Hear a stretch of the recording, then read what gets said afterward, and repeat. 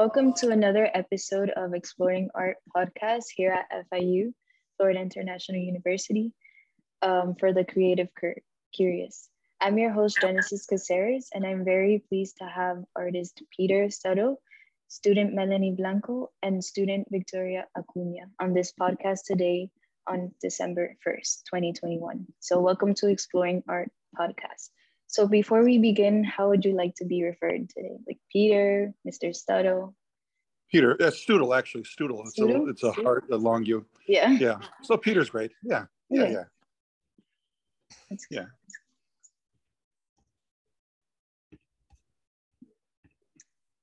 Okay, perfect. So tell us a little bit about your day, how it's going, how are you preparing for tomorrow's event? Okay. Hey, so we're in Coconut Grove right now at the Artistic Luxury Gallery. That's my gallery, and we show my works here, and we're opening tomorrow with an exhibition for Yannis Karelias from Athens, Greece, and I'll show you some of his works and some of my works. We've been prepping for the show, doing framing. Yannis brought the paintings rolled up, so we've been stretching them onto stretchers, building the stretcher bars, readjusting them for the metric sizes that the paintings were originally placed in, and then float framing them in-house here to accommodate the various sizes. Did we just break up? Because I just got a call coming in. Does that break this up? No, it removes the screen, like your picture, the video. It takes the sticker away? Yeah. Okay. But we can hear you. Let's go back. So we're back now, right? Mm-hmm. Yeah. Okay. So Yannis brought the canvases rolled up on the flight, and then we put them on. We build them to stretcher. They're from Greece, so they're originally on a metric stretcher. Not that it's a big deal, but then we have to adjust to a local size, and that's what we're doing now. And so let me see if I can get this to reverse image. Are you seeing the gallery right now? Yeah. Yes. Okay, so here's Yannis's work here. Beautiful, beautiful expressionist type work. Vibrant colors, a nice city scene here, and abstracts. And this is the process we're going through. And I'll show you a little bit of, here's we've cut some frames to float frame them. We've done the stretchers already. We build them up because they're kind of thin stretchers. So we build them up to accommodate a thicker float frame. And we've rigged up a temporary workshop out here in the back. Nice day to do it. Mm-hmm. With cutting the bevels and then building up the frames. And we've taken the works that were in the gallery, a lot of them, and put them, we rented a truck, and we're storing them here for the show while we have the show of Yannis' work. So that's kind of the setting. You can kind of see. So you see the bowels, how it's a kind of a gallery studio right now. We tend not to do the work here because I have a separate studio in Coral Gables, but for the purposes of getting all this stuff done quickly and measuring and all, we brought some of the materials and equipment here. So that's Yannis. Yannis, say hello. Hello. Yannis Karelias from Athens, Greece. How are you? Hi, nice to meet you. Hi. Yeah, and this is our chaos. This is our war room, and pizzas, of course, go flying everywhere. So there you go. That's the setting. And that's what we've been doing. And it's an exciting day. We're looking forward tomorrow. A lot of Art Basel opens today, tomorrow, yesterday. So this is kind of contemporaneous with Art Basel. And, it's not a formal fair, a satellite fair of Basel, of course, but we get some stragglers in. We have dinner nearby here. And we're just happy to be able to show Yannis's work during a time when people are coming. And we're also doing tomorrow night, afterwards, Yannis and I were founders, and along with Christian Lane, Yannis and Christian were the operating directors of the Chicago Athenaeum Museum of Architecture and Design, and which has now facilities in Chicagoland and in Athens, in Helsinki, and in Dublin. And so we're having the 27th annual American Architectural Awards dinner. About 100 of our best friends architects from around the world are coming to Bellini Conference Center, the Bellini banquet facility, part of Bellini restaurant, and over at the Mr. C Hotel in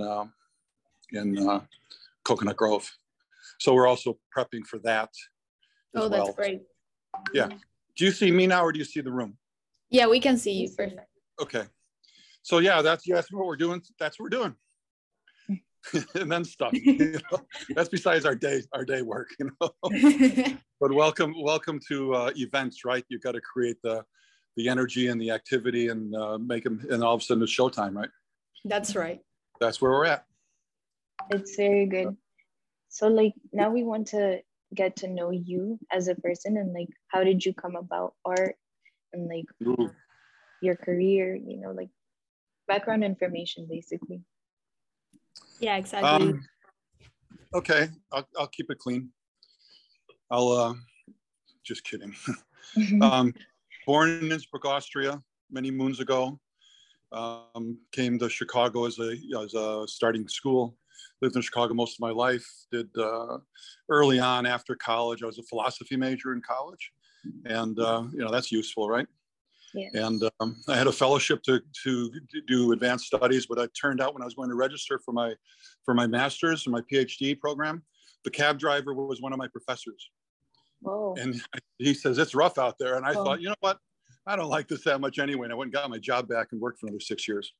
So I became a lawyer in Chicago, practiced for some years, segued into financial services, corporate finance, a lot of real estate deals, a lot of, started a boutique financial services company, sold it for a lot of bucks, bought a hotel and some restaurants, too many restaurants, seaplane and all that kind of crazy stuff.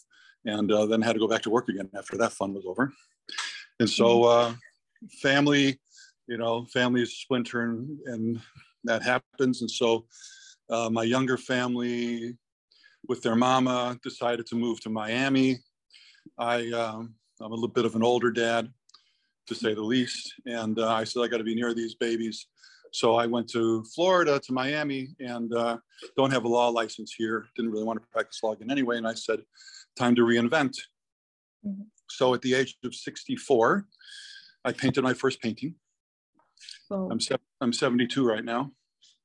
And so in the last 8 years, is it? Yeah, actually I was 65. So the last 7 years, since 2014, I started making some prints, and then my kids said to me, Dad, you know, you could do like real paintings, right? And it would freak me out because I was doing okay, kind of doing monotypes and stuff. I invented this kind of cool press system, and then I started buying, basically a 24-inch canvas, 36s, 48s, 64, whatever, 60s, every increment pre-made, up to 8 feet, up to 7296. And I said, I'm going to start small, and I'm going to just break through all the barriers. And ended up, now I do routinely do 7x7s and 7 feet by 7 feet, and things that you see kind of in the background here. Wow. Like that. Beautiful. So what drove me to the art world? I mean, I used to do lawyers for the Creative Arts in Chicago. Christian, one of the co-founders of the museum. I was the board member, co-founder, not an operator of the museum. And we were on the board of an art magazine in Chicago, and then a lot of the pro bono lawyers for the creative arts. So I was exposed to the artists. I lived in an arts community for some years. And so when I got to Miami, I said, I got to do something that's productive and interesting. And I said, I'll be an artist.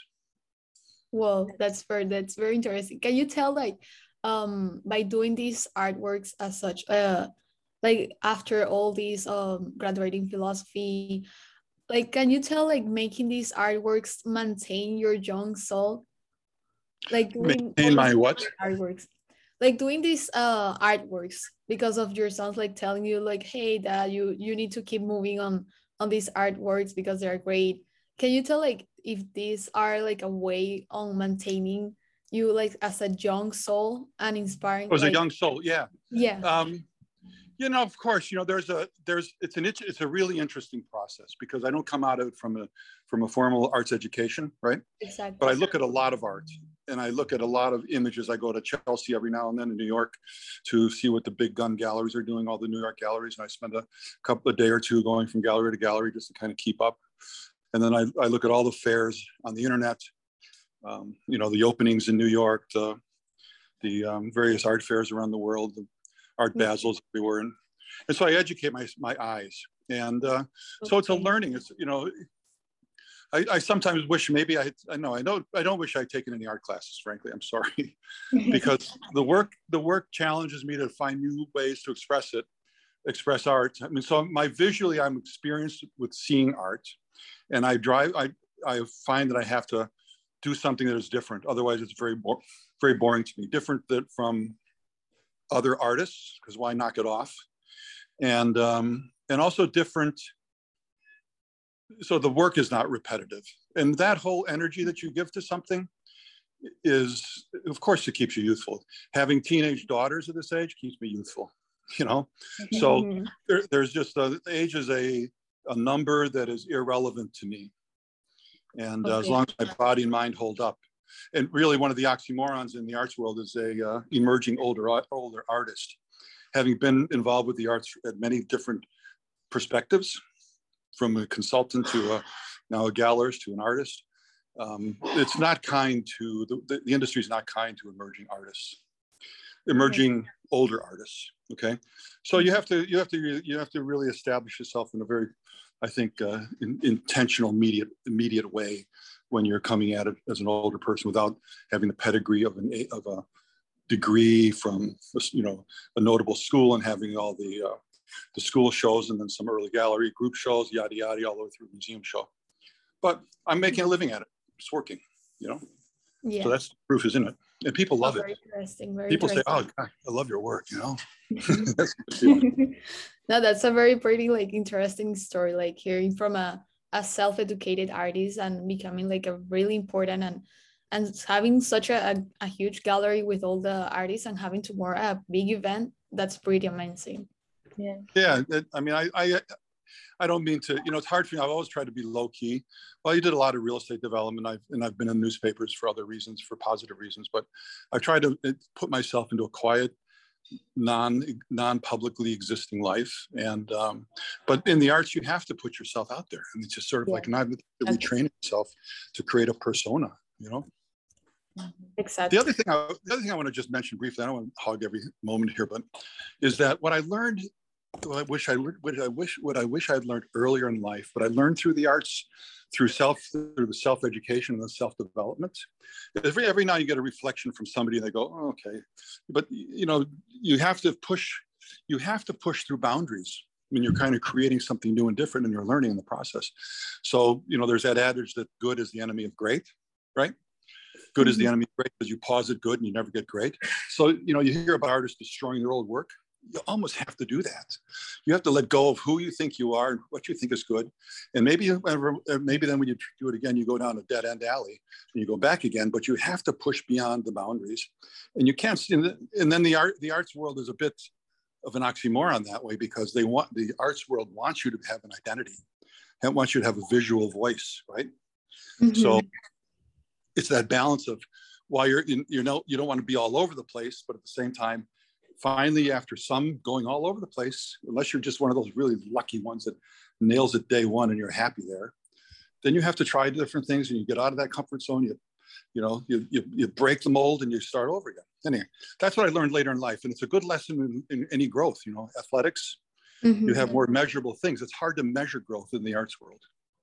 Right? I mean, how do you know when something's really good until a gallery says, "Oh, that's great," you know? Yes. So, absolutely. Yeah. So who is your inspiration in the realm of art? Do you have an inspiration, and what piece of advice would you give others that are trying to pursue art? Well, my initial inspiration was to become productive in Miami, and in a way that I could transfer that skill elsewhere in case I had to move because of family movement, and something that was rewarding, not to create didn't want to practice law here again. So that was a basic choice to make. But the inspiration, I guess, is to, you gotta like it. You gotta like it. You gotta like yourself. You gotta like the work. You got to feel good about it. You got to connect with people, you know, and you have to think your work is good. Exactly. Because that energy comes through to people. You know, the quiet, you can be self-effacing a bit and quiet, but you got to think your work is good and convey that to people because they want something that's Yeah, good. like first believing in yourself, so then others can believe in you. Yeah, there's a credibility. You have to have the language, you know. Where I lived in a lovely building here in town, the fellow that I'm not going to call him the pool guy, okay? He says, you know, Peter, you got to believe, you got to have the language, you got to speak the words, you know, just not show the pictures. And I realized he's right. I have to create the narrative. I have to create a language, the vernacular, whatever you want to call it, to describe it, that narrative that connects the viewer. And it's part of explaining it, you know. So it's an interesting, you know, the arts world is, people buy the art for 3 reasons, right? At least they buy it because they think future value, right? It's an investment. It's obviously a store of value, and the big guns, the big names have gone up fabulously over the decades, right? Yes. The other is bragging rights. I'm buying the name because I've got a, you know, Picasso or a Basquiat or a Orlinsky or some kind of, you know, Warhol kind of thing. So it's like that, one of those. The other is they like your narrative. They feel your energy and your connection to the works and to them. And the other, because it's really pretty, or they like the art. And what I find interesting for me is that nobody knows me very much. You know, I'm starting to build a nice collector base. But initially, they've been buying the art because they like it. You know, there's no investment value. Most people who buy art will never recover their money from it, from most art, right? Yes. It's the big names, and once in a while an emerging artist starts running fast and hot, but most average art is not a good long-term investment. But here, people are spending a lot of money in my gallery for our works they like, you know, because they think it's cool, and that makes me think, wow, there's a future in this because they really like the work. Now I just got to put the rest of the package together. I think that's the greatest value, like for you as an artist, like people like buying the art for only like on how it looks on their own likes, more than a name, more than the significance of it. Yeah, right. It's the purest form. It's the purest reason to purchase right now. Yeah. And then it makes me feel good, you know, because they're spending in the many thousands to buy a piece this size, 7 feet. But I look at it and say, wow, you know, I can make this thing and earn a living doing it. And people, you know, the other thing I had to make a decision on is was I happy making art that looked nice? Okay, you know, because there's a fine line between what the people consider as art, good art versus decorative, right? Yeah. And so you can do messaging art, you can make people with their heads cut off, you can do all kinds of stuff, right?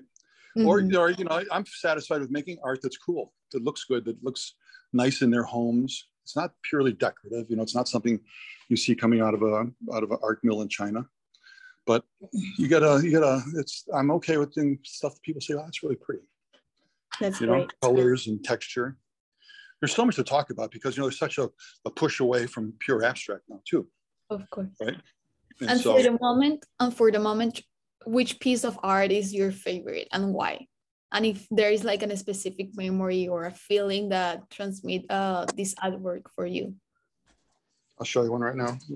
Just so happens. I'm going to take these away. I usually don't stack in front of things, but right now we're obviously moving around and building. But I'm going to put, make sure I want to go back to am I showing the image now? Yes. Okay, I call this Cascade. Can you see the whole thing? Yeah, perfect. Okay, so the lighting, studio lighting, it's not the best lighting, and especially now that we're moving stuff around. Push more light on this guy.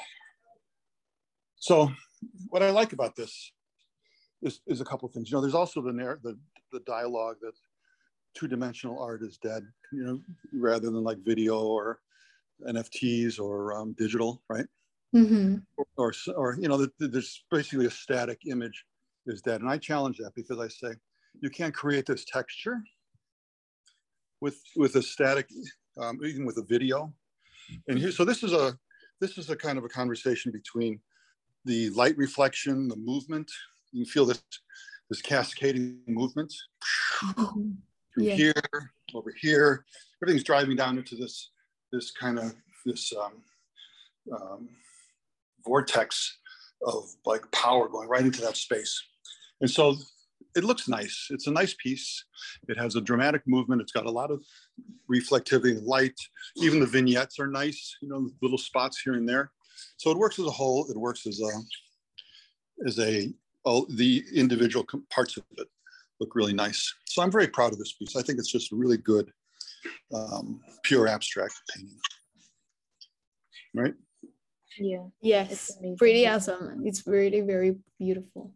Yeah, in movement, light, texture.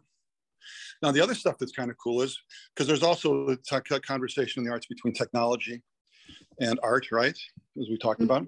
So I might be the largest collector in Miami of old TV sets. So I've taken the flat screen TVs and use them as the substrate for putting stuff. Can you see? Colorful. Yes. Yeah. So these are flat screen TV panels reclaimed from old TV sets. And so, you know, what endures, the art or the technology, right? I'd say this is showing that the art pretty much, you know, it jumps on the old technology. So Yes. the art will be around a lot longer than the technology. But you see that kind of, they got a good size collection of that. And people like it. People like the idea that it's on a different kind of medium. Okay. It's cool. Yeah. So, and this is a kind of a softer piece you talk about. I like this one too from a different angle. This is just, it's oil paint. I've shifted more into oil. I don't do much acrylic anymore. Okay. But I just like you get used to one medium. But this is oil, but it's nice, right? It's got a nice, Yes. nice It's pattern. very quite colorful. Yeah, very gentle, very soothing, but still not dead. You know, I don't think it's artificial. It feels genuine to me.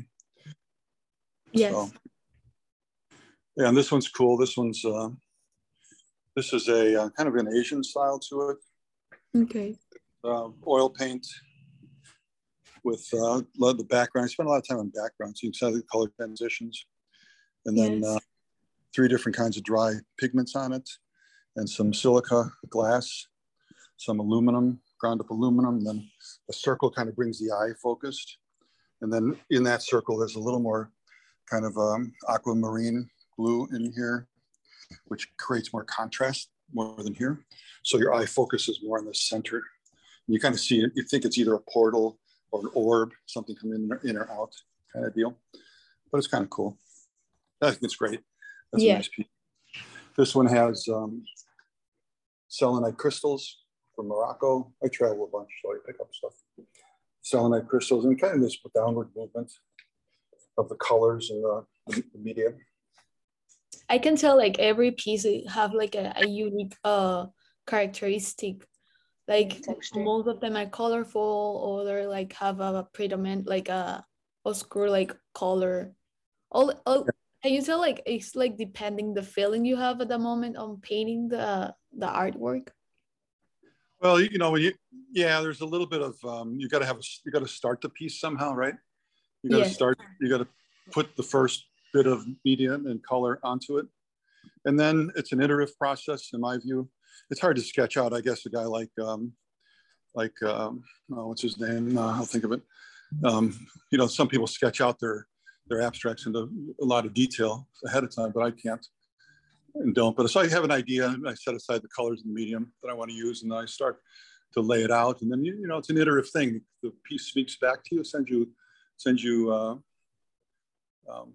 kind of tells you.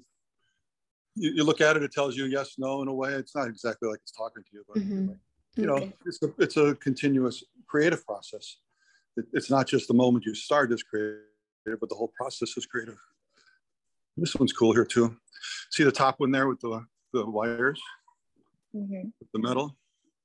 Yes. So this is, every artist, every figurative artist has sooner or later does a reclining nude, right? Okay, yes. classically, right? Well, this is my reclining nude. Very abstract, or nudes. I think it might be 3 nudes, Okay. or a mother and child, but you kind of, if people want to see figuration. It's interesting too. People look at this stuff and then they say, "Oh, I see a face. I see a head. I see That's that." interesting what that happened. Yeah, it happens a lot. So people have to kind of find something they're familiar with. But yeah, here we go. So if you were to choose like one type of art that describes you as a whole, what would it be? Like it doesn't necessarily have to be your art. It can be like some other artist's art, or you know. It describes me. Yeah, as a whole. Oh man, that's a good thing. I should know how to answer that. I'd say visually expressive and interactive. In a way, in a shorter, you need a kind of bullet here, but I think it's visually engaging and interactive and constantly compelling. I don't know. It's an expression. It's an expressionism of some sort, obviously, but I think it's beyond the typical abstract expressionism. Even like this is like a reclaimed door with a reclaimed aluminum grate of some sort, floral grate, and then we threw some. I went and got some bunch of pearls. Okay. It's pretty, So yeah, I can't give you a soundbite yet on what you tell me. You tell me. Maybe it's better. It gets to like, what do you name paintings, right? And I pretty much, unless the name is like really in my heart and soul, I don't name them. And sometimes I ask the buyer, so what do you see? And we talk about it. What do you feel, right? And then we come up with a name, or I come up with a name after that. But I have to listen to their feeling from it. And then when I send them like the certificate of authenticity and all, I put the name on it. I had a couple come in from after the hurricane in Puerto Rico, and they drove back past another gallery to have my work, and they saw it in the window, and they turned around, and they bought it, and they said, "Oh!" And so they called me to come down right away to finish the sale with them. And they saw it, and they said, "We're just going to buy it to celebrate." And they said, "What do you call it?" And I said, "Well, celebration." And they loved it. So, I just did a big one on a condo right next to Mr. Jorge Perez from the Perez Museum, in the condominium next to his. They look over each other's balcony, and I didn't have a name at first, and we talked about it, and then it was black with some blue highlights, and I said, caviar by the sea.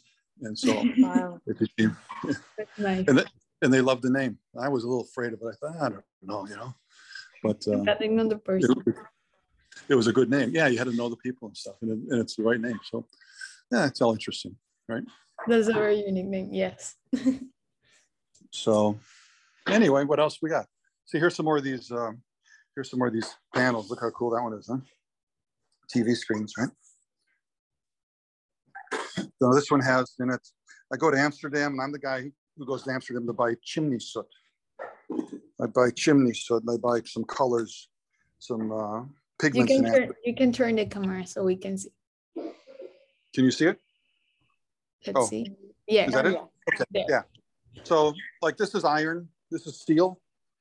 Okay. You see it oxidizing a little bit. Yeah. This is chimney soot in here. Right here, the dark spots is chimney soot. This is pigment from Amsterdam. This is from China. This blue is from Amsterdam. There's more steel. They do aluminum oxide. Yeah, we'll measure that one up. Yeah. Yeah. That's great. So that's what these are. Yeah. So yeah. Are you currently working on any projects, or like, do you have any dream projects? That's an understatement. Like Carlito is laughing in the back, like he's gonna be kidding. We got him queued up for the next 6 months. I was in Pittsburgh. I buy opportunistically. It looks like something's happening. There you go. You see, yeah. We were supposed to get a delivery of more framing material, some molding. They failed to put it on the trucks, and now they're doing a special drop off because we've got the show tomorrow. So you talk about like events, right? Here it is. queued up, ready to finish the framing. And the truck, I call the truck driver who I know, and I say, when you coming? He said, I got anything for you today. So, okay, this will be fun.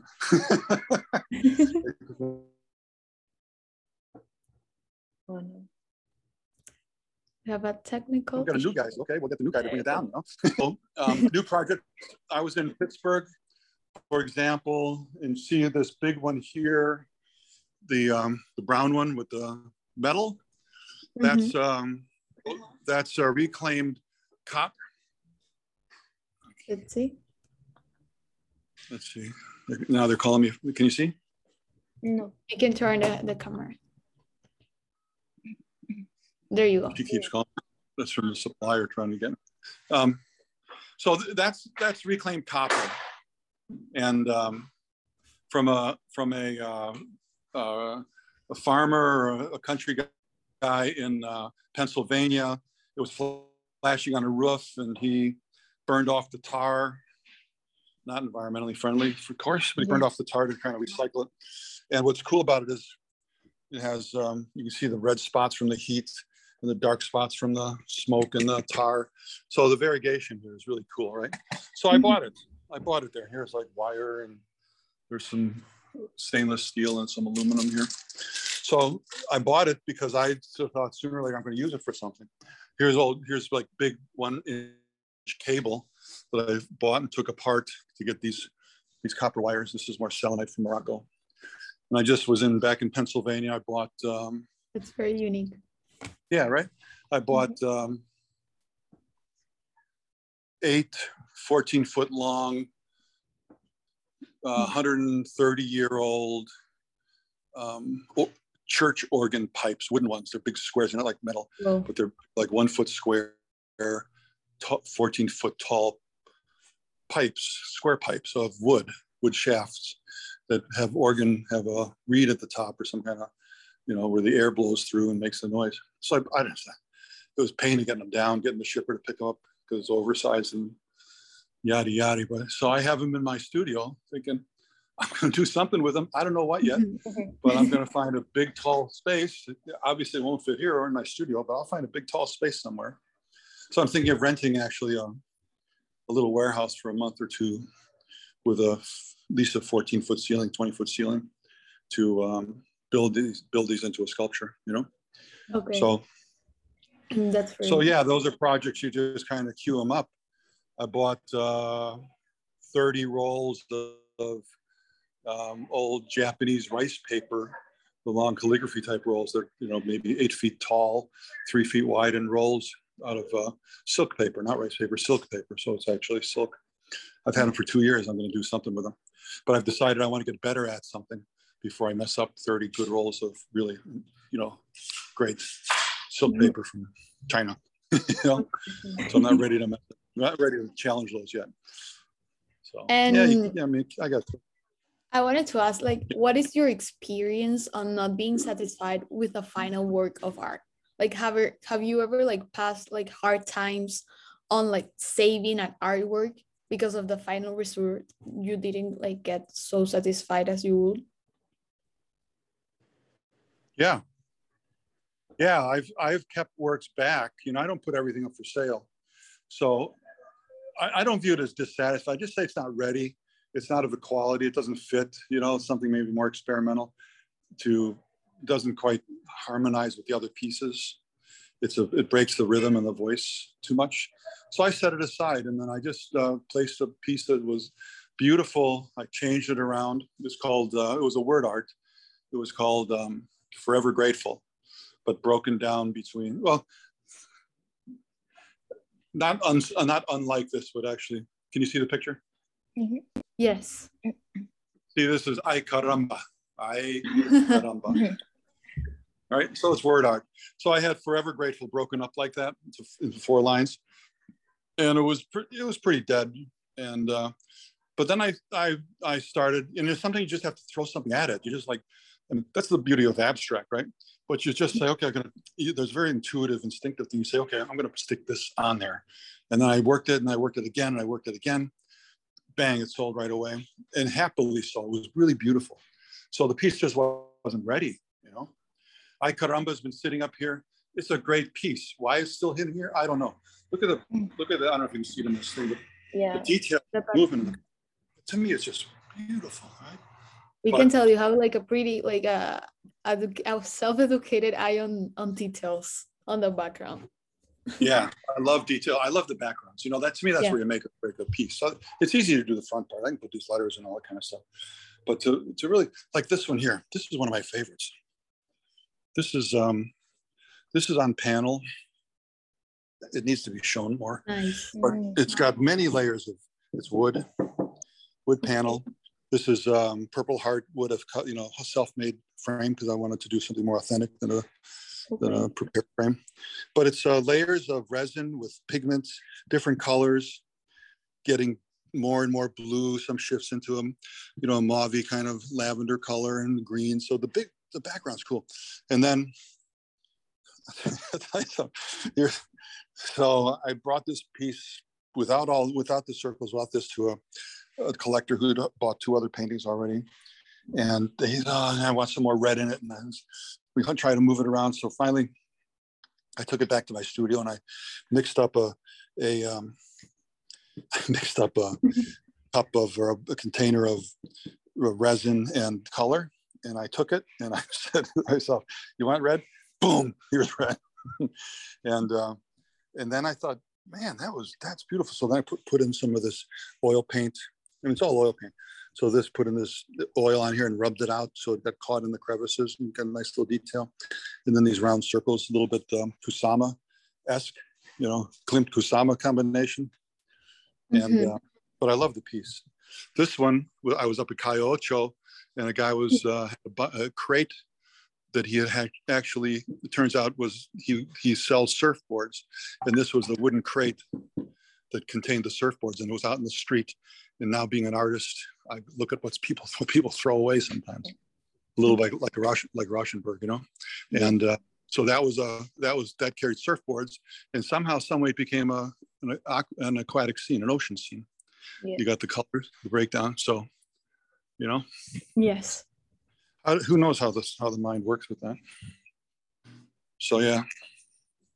I wanted to ask, because I don't know, this question is having in my mind. You mentioned before about the NFTs, and I wanted to know your opinion on that because of this emerging situation with the digital art. Have you been like interested on involving yourself on that, or what's your opinion on this? Well, it's not a well-researched opinion yet, right? So I reserve judgment on it because, as you know, there's a difference between the art form and the collector value, right? Mm-hmm. Right? And there's a novelty aspect, obviously. And it's the first when somebody buys the first tweet for $250,000, right? Yes. Somebody buys the Beeple's NFT, right, for $69 million, right? Because he did a daily digital piece and I combined them all in the thing. And there's a first emergence kind of value to it, right? But so there's that collection, you know, obviously the numbers are stunning. So moving away from what is perceived as the financial future value of these things or the kind of the bragging rights to having the first of something, right? What is the art form? I don't think it's much different than digital art. I'm still a physical artist. I have no skills and no interest in developing digital art skills. Now, having said that, have I considered the thought of taking some of this work that has light reflectivity and texture and adding a digital not interactive, but kind of a more active version of it with maybe the light moving around. Okay. And I thought of, you know, it's not so expensive, a couple $100 or so to create an NFT, right? Yes. And I'm not even really interested in the royalty aspect of it, you know, continuing royalty on each sale kind of thing. But I thought it'd be kind of fun maybe on some of this work, like even that one. Can you see it now, the gray one? You can turn there. Mm-hmm. So, you know, that might have some interesting NFT value because you can, and it's not so much an NFT, right? That's just a form of a digital art, right? Yes. So with a blockchain aspect to it. So, but that could have some nice digital, you know, maybe some movement and some light moving around and those those copper lines doing something, or the one here with the ocean, the gold moving around. So there could be fun. And what I thought of doing was actually just adding it as a. Yes. Do you think that every artist like yourself, like every physical artist, should like start like educating themselves a little bit on these NFTs? Because this like on how it's going, maybe this will be the art of the future. They are like building a history for the art. So maybe like considering on moving their art on sort of way, like you, like an interactive more art on the NFTs so they can gain like a value, or do you think that maintaining the physical art itself is like helping as well on maintaining the history of art, so we cannot lose the physical interaction with it? Yeah, no, I can see, there's a difference. There's a difference, and that's the sameness between an NFT and just digital art, right? Mm-hmm. So yeah, digital art, as I understand it, is a component of an NFT, right? Or a digital capturing of the image mm-hmm. is a component of. So some of it's digital art created on the computer, right? Mm-hmm. And on the device, and some of it is maybe a capturing the photograph of the artwork, and then keeping that as a digital. Okay. So then when you have a digital representation of the work, whether it's internally created as a digital initially or just a photo or a copy of the image that you've created physically, then you have, an NFT from that. And if NFT says, okay, I can do a couple of things with the NFT, I can authenticate ownership, right? Mm-hmm. Well, from a physical aspect of the art, there's no question you can otherwise authenticate ownership. What I do when I sell a piece, I say, look, I give them a certificate of authority or of authenticity. And then I also say, you take a picture of me standing next to this artwork. Now that tells you very strong, I know that this is the artwork and you're buying it, right? Yeah. So I give everybody a picture of me with the artwork together. And there's plenty of, so the authenticity part is okay from my physical creating a document and a visual image of it. And then, another aspect of the NFT is capturing a royalty every time you transfer ownership of the NFT. So some artists will tag on to get the NFT to actually transfer to a new wallet. You have to pay a royalty back of 10% or 20% of the sale price back to the original artist. So it's a way to continue royalties on each sale. That's how I see it. But I think there's a sex appeal now to the NFT because it's all this like buzz about NFT. But when you break it down, it's if you're not going to worry about the royalties and you're not concerned about long-term authenticity issues, sure, capturing the image, you can capture the image with your iPhone, right? Yes. Or your smartphone or camera. So I think there's a little bit of what are you really doing it for? What's the real function you're trying to accomplish with it? Kind of deal. Yeah. I think there's that question. So I think this concludes the interview. So I want to thank you for joining us so much. Thank you. I hope Victoria, I gave you Melanie, Peter. I really appreciate it. This concludes Exploring Art Podcast. Please subscribe to the Exploring Art Podcast on iTunes, Spotify, SoundCloud, or wherever you get your podcasts. Thank you for listening. Please join us soon and remember to stay curious. Thank you very much, Mr. Sardo. It much. was pretty interesting seeing your gallery and all your artworks. Yeah. I think they're pretty colorful, unique. They have like not a history, but the background of the artists. I think is such a great value on seeing how these artworks come from. Thank you. Thanks. Pleasure being here. Thank you so much. Hopefully one day we can go and visit. Yeah, come visit. Yeah, anybody can come visit. Wait, the address, 3170 Commodore Plaza, Coral Gate. Yeah, I think I have it in the email. Okay, yeah. Coconut Grove, Miami. Okay, ciao. Thank you so much. Thank you. Bye. Thank you so much. See you. Ciao. Thank you. Bye. Bye.